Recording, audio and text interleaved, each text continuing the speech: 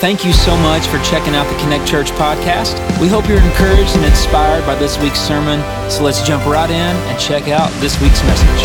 We're in the last 2 weeks. Next week is it in our series, We Are Connect Church. And it's the idea that we answer the why behind what we do in order to excite and to encourage one another to ask, how can I be involved in what God is doing in the life of His church? Here's some of the questions we've asked and answered through the Word of God. Why church? Why serve? Why sing? Why this book? Why spend time in this book and with the Lord every day? And today we continue to look at what we have looked at now for the 4th week in a row. The very thing that every message at Connect Church V-lines to, every song that is sung V-lines to, every service, an act of love V-lines to, and that is the gospel of Jesus Christ. We've asked, and we've looked to His Word for the answer of what is the gospel and why is it central? Why is it celebrated in the life of Connect Church? Here's a great definition. The gospel is the good news that the very God who created you loves you and sent His Son Jesus to die on a cross for your sins. And that very same Jesus rose again 3 days later so that in Him you may have life and life everlasting. Isn't that good news today? But I think really strikingly, the gospel is missing in the mouths of so many believers today. It's non-existent.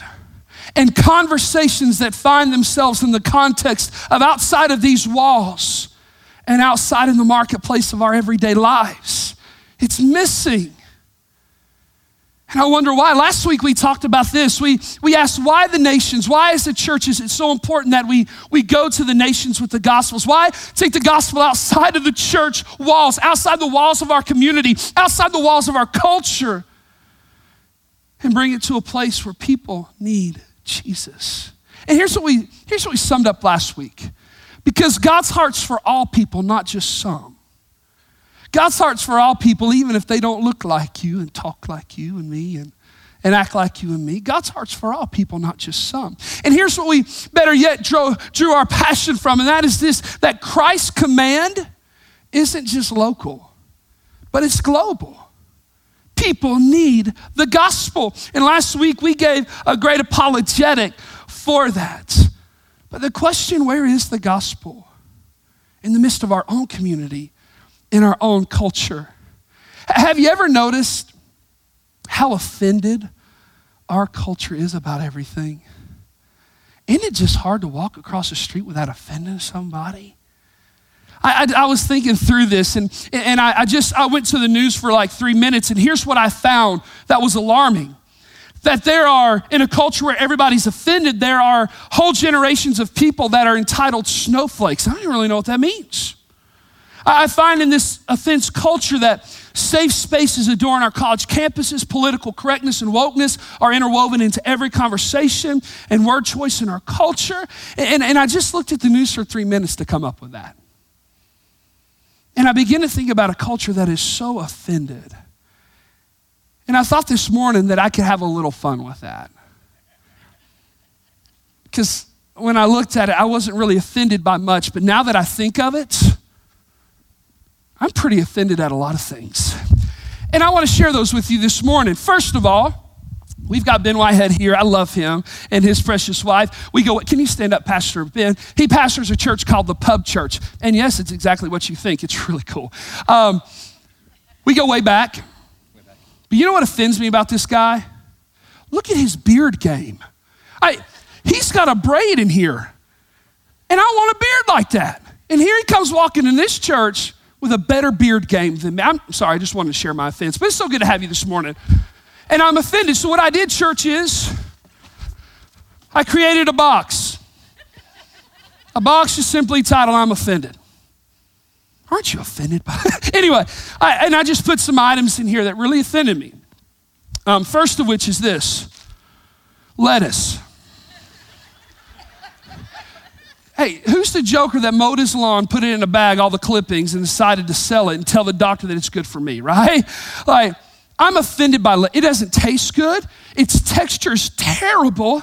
And the doctor says, I have to eat it. Can I tell you the only saving grace of lettuce?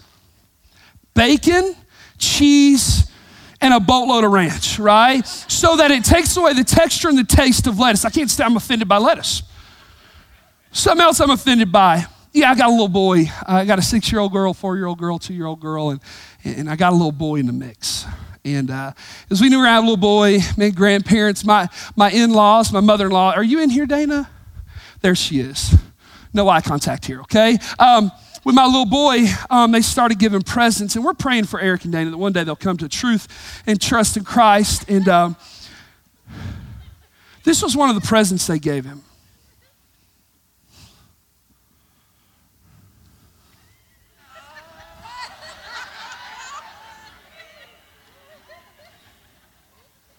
You know what this is in Revelation, the mark of the beast. Anyway, can I tell you something else I'm offended by? You ought to go home and make your own box. This is great. I called my brother. He's the pastor at Oak City. And he's your neighbor. I'm the feast, he's the famine, okay? We're size-wise differently and manly-wise differently. And I said, man, hey, I need to borrow something from you that really offends me. He said, okay. So I have a pair of his skinny jeans.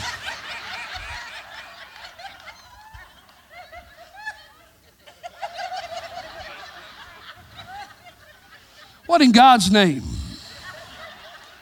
Every time I see him wear these, I'm like, buddy, what is wrong? And we were at our family group. Amanda said, well, hey, because he came and taught our family. She said, well, hey, Anthony, why don't you dress like that? I was like, it is for your good that I don't try to pile all this into this.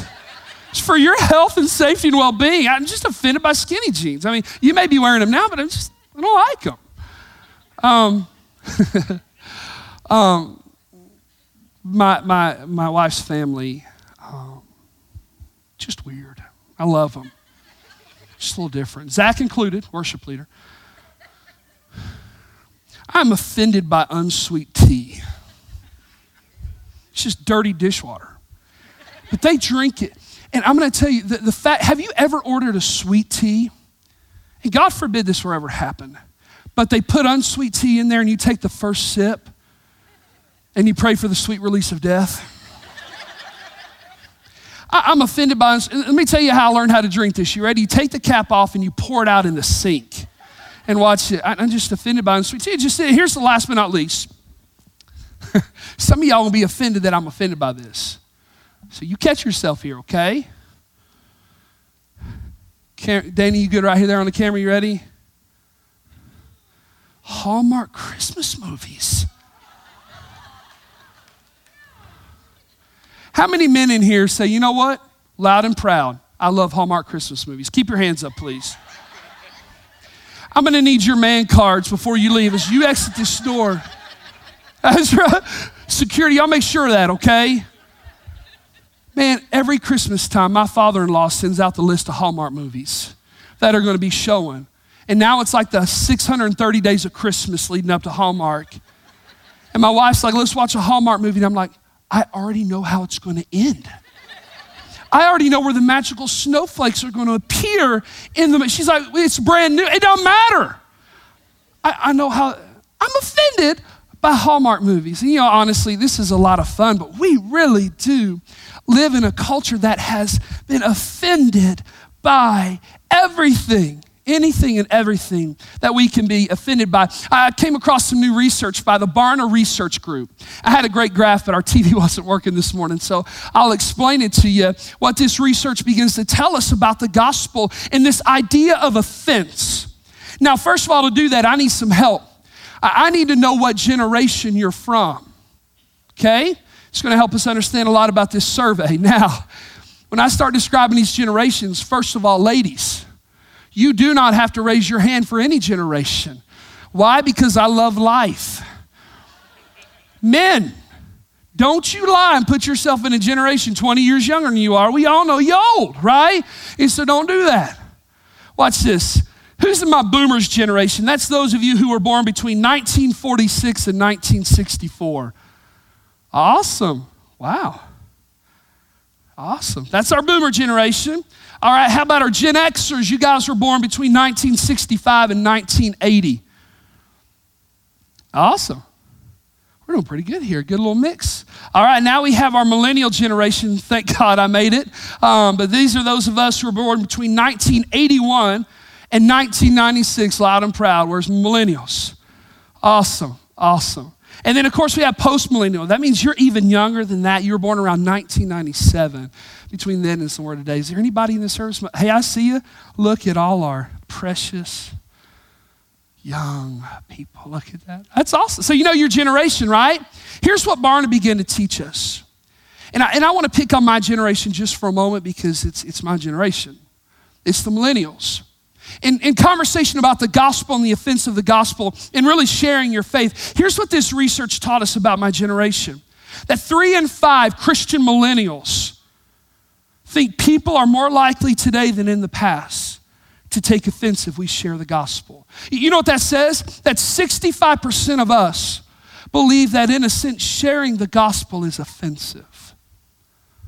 Now for all you other generations, like, that's right, skinny jean wearing millennials, that's exactly what. We came from you, and our numbers are not far off from yours. That right now we live in a culture where the very gospel itself is offensive to people. Nearly half of all of my generation would say this coming out of this Barna research, that for you and I to share the gospel with someone who doesn't believe like we do is wrong and it shouldn't be done. Nearly half of us think that. The gospel is a great offense. But isn't that uniquely the only arena that we employ such logic? Think of this. If I were to go to the doctor's office tomorrow morning, which I don't like the doctor, I don't go unless I'm dying. And half the time I'm convinced I'm dying. Anyway, I just don't go to the doctor. But if I were to go to the doctor in the morning, you know what he's going to do? Slap a cuff on my arm and say, I'm going to take your blood pressure. You know what his nurse is going to do? She's going to look at me like I'm dying. My blood pressure's a little too high. And then she's going to tell me to do something I hate to do at a doctor's office. Step on the scale. Can't I just lie about how much I weigh? Like, what does it really matter? Just give me the elephant dosage of everything, right? No, but you got to step on the scale. And so there's going to be a number there. I kid folks that when I step on the scale, sometimes it says, just go to the emergency room right now, all right? But there's a number there. And honestly, my doctor's going to walk in the room if I go tomorrow. He says, hey, it's good to see you. And listen, you're going to have to lose some weight. How dare you judge me? How dare you cast judgment upon my weight? It is my weight. I'm happy with my weight. And here, we don't do that with the doctor. Why? Because we go to a good doctor that would even look at something like a weight problem and go, you know what? Because I'm a good doctor and I care for you, I'm going to tell you the truth even when it hurts. Can I tell you something about the gospel? I had a good believer, loves and cares for people, and shares the gospel. Because it's the truth, unlike the doctor, that would lead to just physical health. It is a truth that leads to health everlasting. We don't apply that logic when we go to the doctor. And so here's what I begin to derive is I begin to think about the offense of the gospel. I begin to think about this call, and we asked this question this morning. We go from why the nations to why my neighbor. Well, why do the nations need the gospel? But why does my neighbor need the gospel? And without question, some of you are going, well, who's my neighbor? Some of you are like, I built a house in the woods with no neighbors on purpose, so I'm out of this whole gospel conversation, right? Well, not so. I'm reminded of Luke chapter 10. Remember Luke chapter 10? An expert of the law comes up to Jesus and says, hey, listen, what's the greatest commandment? And as it was in Matthew and Jesus, and Luke explains this tale in Luke, Jesus said, well, hey, he goes back to the Old Testament Shema. You're to love your God, Lord your God, with all of your heart, with all of your soul, with all of your mind, and with all of your strength. And he would teach him in the seconds like it, right? To do what? To love your neighbor. To love your neighbor. Well, in Luke's account, Luke chapter 10, the expert of the law goes, well, then who's my neighbor? Trying to catch Jesus. You know what Jesus does? He answers his question with a story. He says there was a man traveling from Jerusalem to Jericho on a road. robbers came up at him. They beat him, stripped him of his clothes, and left him to die half dead in a ditch. And then he goes on and says, a priest, the man in charge of temple worship, walked by him. And the Bible says that he walked around him and left him there to die. And then another man came, a Levite, whose tribe was entrusted with the very worship of God and the purity of worship of God. A Levite came and walked by, saw the man in the ditch, and went around the other way, away from him. And then Jesus says, and then there was a Samaritan. And I can imagine the teacher of the law he's talking with going, ho, ho, ho, no, you didn't. You didn't just drop a Samaritan in the story. You see, Samaritans were who racially were hated, who were subjugated, people who were not even fit for the kingdom of God. In fact, they believed that they were a type of half-breed in that day. Terrible racism, terrible hatred, terrible animosity. And now Jesus is bringing the Samaritan in as the hero of the story. No, you didn't. Oh, Jesus did. And here comes the Samaritan. Finds the man. The Bible says in verse 33 that he had compassion on him. The Bible says that Samaritan picked him up. He carefully bandaged all of his wounds. In a sense, put him up at the hotel. Went down to the desk and said, here's my card. This is for his stay and any charges he might incur out of the mini fridge. I'll take care of it. He loved him. And Jesus asked the teacher of the law who had asked, who is my neighbor, said, hey, by the way, who was the neighbor to that man? And he said it was the one who had compassion, who had mercy on him. And Jesus said, you know what? You go and do likewise. So who's our neighbor in this conversation today? You ready? Your neighbor is anyone who's been stripped by sin and selfishness of this world and left dead spiritually, who is in need of the hope and the light of the gospel. It's anybody you come in contact with, that you have influence with, that just by happenstance your paths cross. Your neighbor is anybody who's right in front of you. That's your neighbor. And why does my neighbor need the gospel?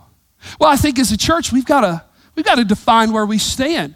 In a culture of great offense, where everybody's so offended by everything, where do we stand as a church when it pertains to the gospel? Well, we stand as Paul does. Take your Bibles and go to Romans chapter 1, if you would. Romans chapter 1, New Testament, get on the other end of the Gospels. Romans chapter 1.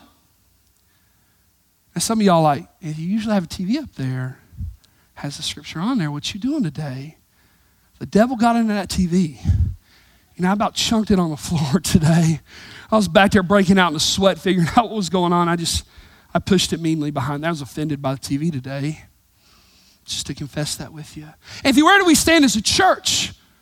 In a culture of great offense of the gospel, which may be an offense to our culture. Here's where we stand, as Paul does. For I am not ashamed of the gospel, because it is the power of God for the salvation of everyone who believes, first for the Jew and then to the Gentiles. By the way, that's Paul's way of summing up that the gospel is open for everybody, not just somebody. The gospel is open for everybody. So where do we stand? We stand unashamed of the gospel of Jesus Christ. I love the word gospel here. This is the fourth or fifth times that Paul uses this word in just a few verses in his opening statement in his letter to the churches in Rome.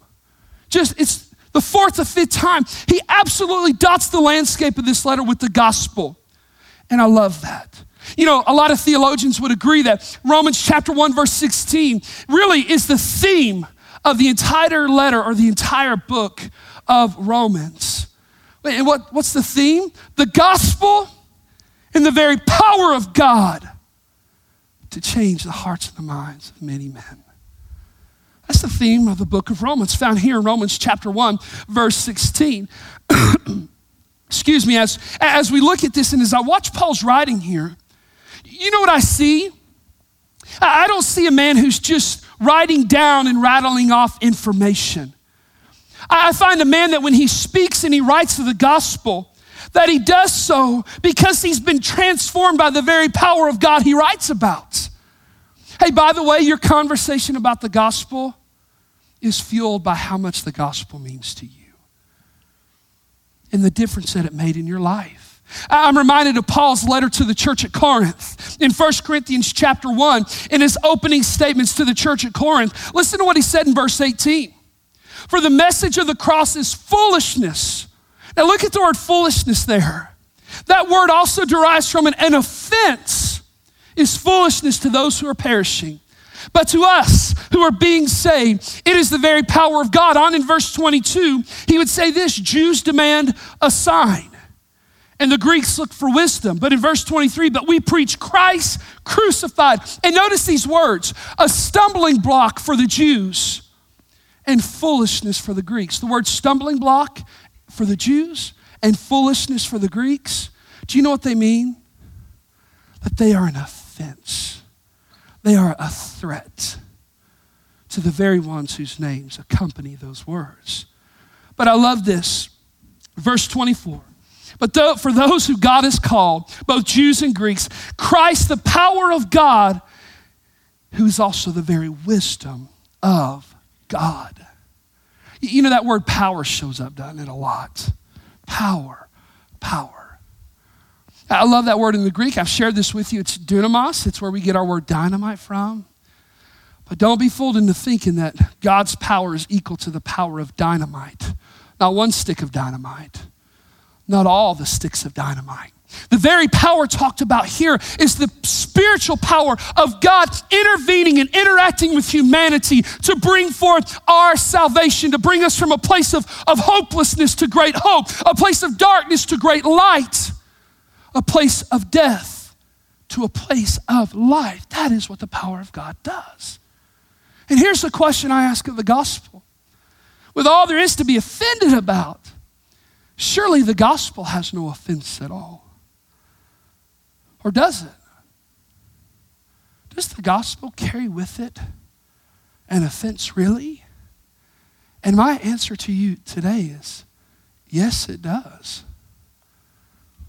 The gospel is an offense. And let me illustrate to you this way. The gospel is an offense against the very sin at work that seeks to destroy each of us. The gospel is an offense to the selfishness that wants to consume us. The gospel is an offense to the notion that we are the God of our lives. The gospel is an offense to the thought that we can save ourselves. The gospel is an offense to those who want no higher morality than their own and no greater pursuit than their own happiness. It is an offense to the concept that sin must be punished. It is an offense to the disobedient heart because the gospel calls us to bring our hearts into obedience unto Christ. The gospel has an offense. I love what one pastor said. He said, if you were to take all the offense out of the gospel, you are left with no gospel at all. You're left with no gospel. Anthony, why is the gospel? Why does it have an offense?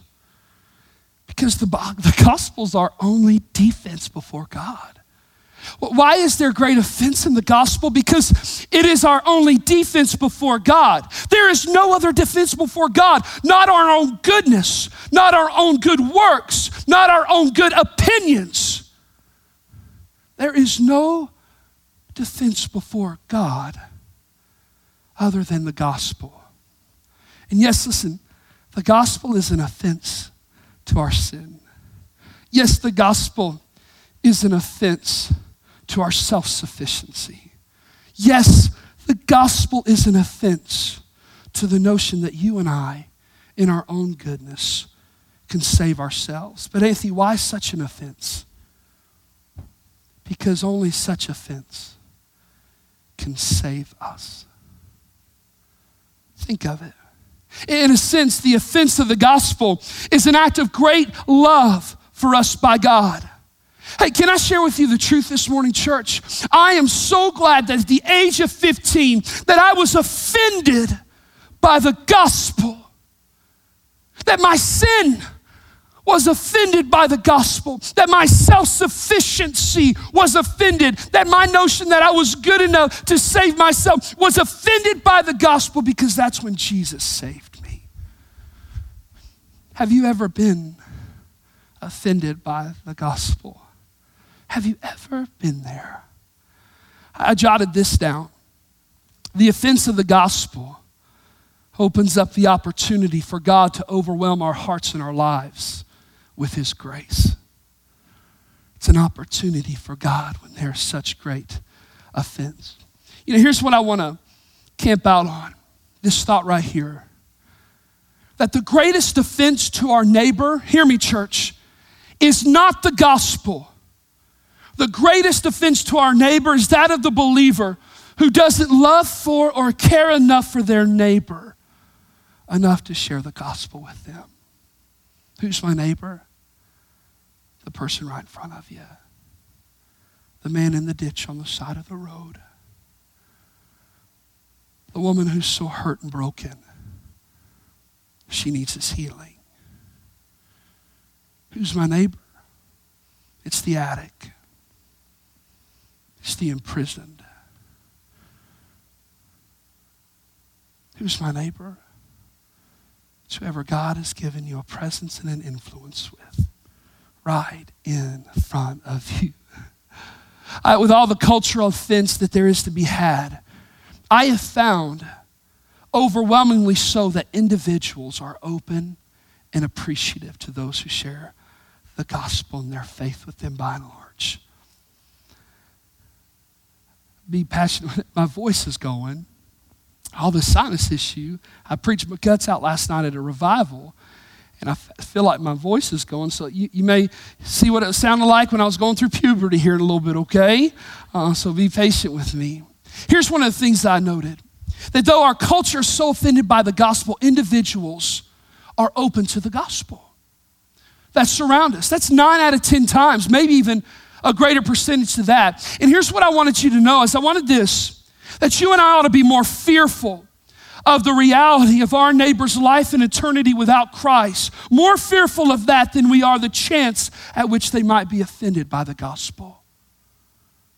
We ought to be fearful what a life is like without Jesus and their eternity without Jesus and the chance that it might offend them. I love Luke chapter 10, verse 27. We camped out there, the Good Samaritan. Jesus was asked, what is it to love God? He says to love God with everything, with all of your heart, with all of your soul, with all of your strength and all of your mind. And to love your neighbor. Here's the word I love in verse 33, and we already capitalized on this. It says this, but a Samaritan as he traveled came to where the man was. Notice that. He approached the man. He didn't necessarily wait for the half-dead man to crawl up out of a ditch. He went to where the man was. He went into the pub. He went into the marketplace of that life. He went into where that man was. And it says this, and when he saw him, he took pity on him. Now, careful with that word. It's not, oh, that's sad. Here's my Starbucks order. Oh, man, could you, okay. And we come on with life as most of the time that we do. The very word compassion in the Greek speaks to being impacted in the deepness of our bowels.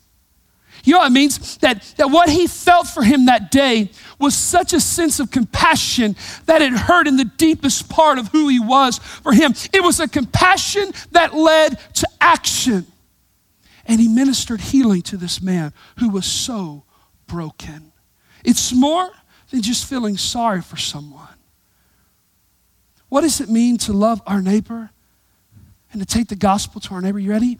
It means going where they are, having compassion, not feeling sorry for them, but going, you know what, as much as I love you, I desire more than anything else for you to know that very same Jesus has changed my life. But church, that's missing in a lot of churches and a lot of lives of believers. I ran across this. Charles Pace was a notorious criminal. And back in 1879, he was sentenced to be executed for his crimes. On February 25th, in fact. A minister was there to speak with him and to administer his last rites before they were to execute him. And listen to what the minister said. Talk about compassion. Those who die without Christ experience hell, which is the pain of forever dying without the release of death itself. Godspeed. Lord bless you. You know what that minister did that day? He weaponized truth in order to destroy somebody. When what he should have done that day was offer the hope of the gospel of Jesus Christ that could have saved Charles Pace from such a reality. As the minister was speaking, the man to be executed looked up at the minister, and here were his words. Sir, if I believed what you and the Church of God say that you believe, even if England were covered with broken glass from coast to coast, I would walk over it if need be on hands and on knees and think it worthwhile living just to save one soul from an eternal hell like that. And you know what amazes me about that true story? Is that a dying man apart from Christ showed more compassion for people than a minister who stood there on behalf of Christ. You know, today my challenge is not for you to get on hands and knees, crawl over broken glass all across Sevier County in this nation and this world. My challenge this morning for you and I when we ask, why does our neighbor need the gospel? Is to get off our hind ends, walk to the ditch. Maybe that's the house next door. Maybe that's the lunchroom table at school. Maybe it's through one of our ministry partners that we have in our community, in the prisons, in the hospitals, in our friendships, in our own homes. Have compassion on people in a way that says, I want you to know and to follow after Jesus. So Anthony, how do we do it? Well, number one, you pray for your neighbor. Okay, church answer. Tired of church answers. You wouldn't be so tired if you actually knew the power there. Pray for your neighbor. People may deny the gospel. They may reject Jesus. They may oppose our faith, but they are powerless against our prayers. I love what John chapter 6, verse 44 says, that no one can come to me unless the Father who has sent me draws them. So you know what we ask God to do? We ask God to intervene on behalf of people that they would know him. I love this phrase, and you may want to jot this down. Where prayer is focused, power falls. All throughout human history, all throughout biblical history, where prayer of God's people is focused, the very power of God falls. And I'm going to tell you, when you focus your prayers in on those in your own family, in your own community, in your school, in your workplaces who don't know Jesus, the very power of God is at work in them. And we got to pray for our neighbor.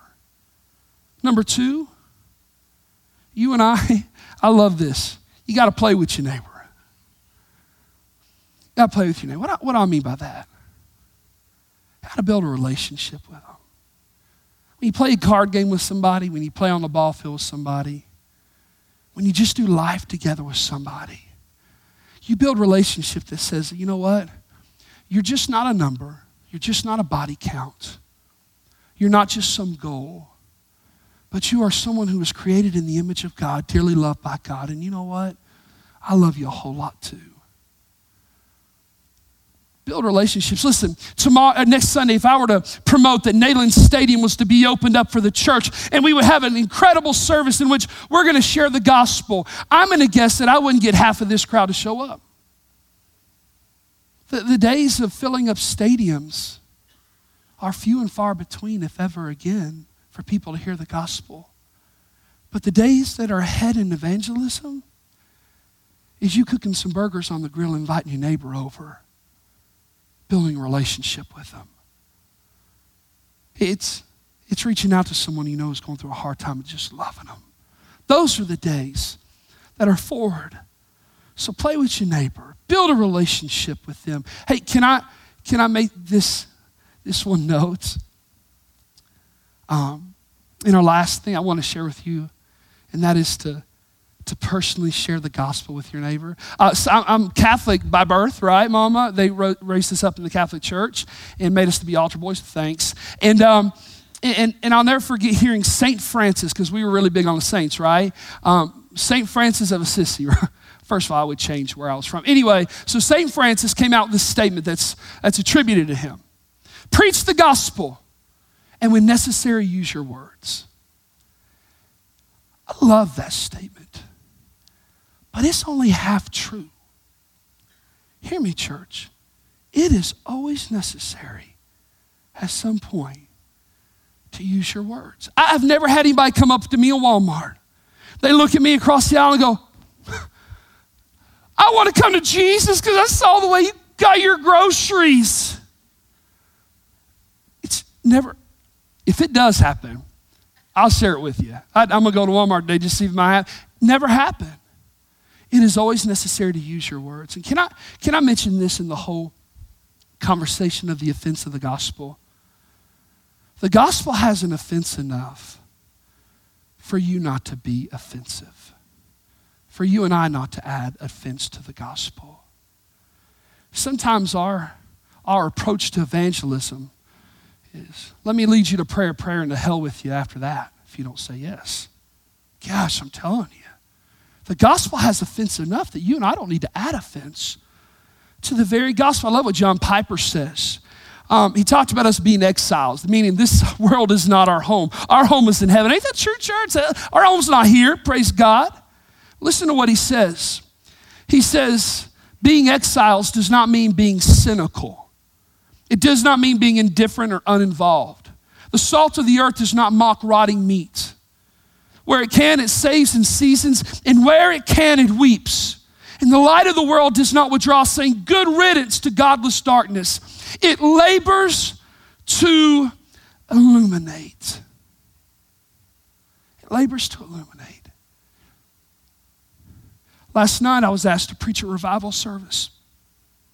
And there was 30 people there. 2 of them indicated that they gave their heart and their life to Jesus, which I love. And I preached a lot of this very same message to them last night. The entire church got up, all 30 of them. And many of them were actually, predominantly, they were in the older generation. And I watched them come last night and get down on their knees and beg and plead of God to save their community and their families. And it was unbelievable. Why? Because the gospel has its own offense. They don't have to be offensive. But they looked at a lost and dying world. And they worked to save and season it through the power of God. And where they couldn't, I watched them last night weep for people who don't know Jesus. Hey, when was the last time you wept for somebody who doesn't know the Lord? When was the last time your heart was bothered enough to go across the street into the ditch with somebody and love them and share the gospel with them? When was the last time, church? Anthony, this message offends me. Well, good. It ought to. When the word of God is preached, it ought to rub some part of our lives that is yet to be fully surrendered to Jesus. So if you're offended this morning, 2 steps. Get over it and get to work. The work of the gospel. I want to close in this way. When you share the gospel with people, I want to alleviate you of one thing.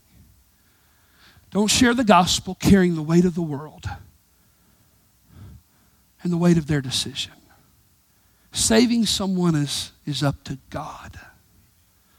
Sharing with someone is up to you and me. Sharing with someone's up to us.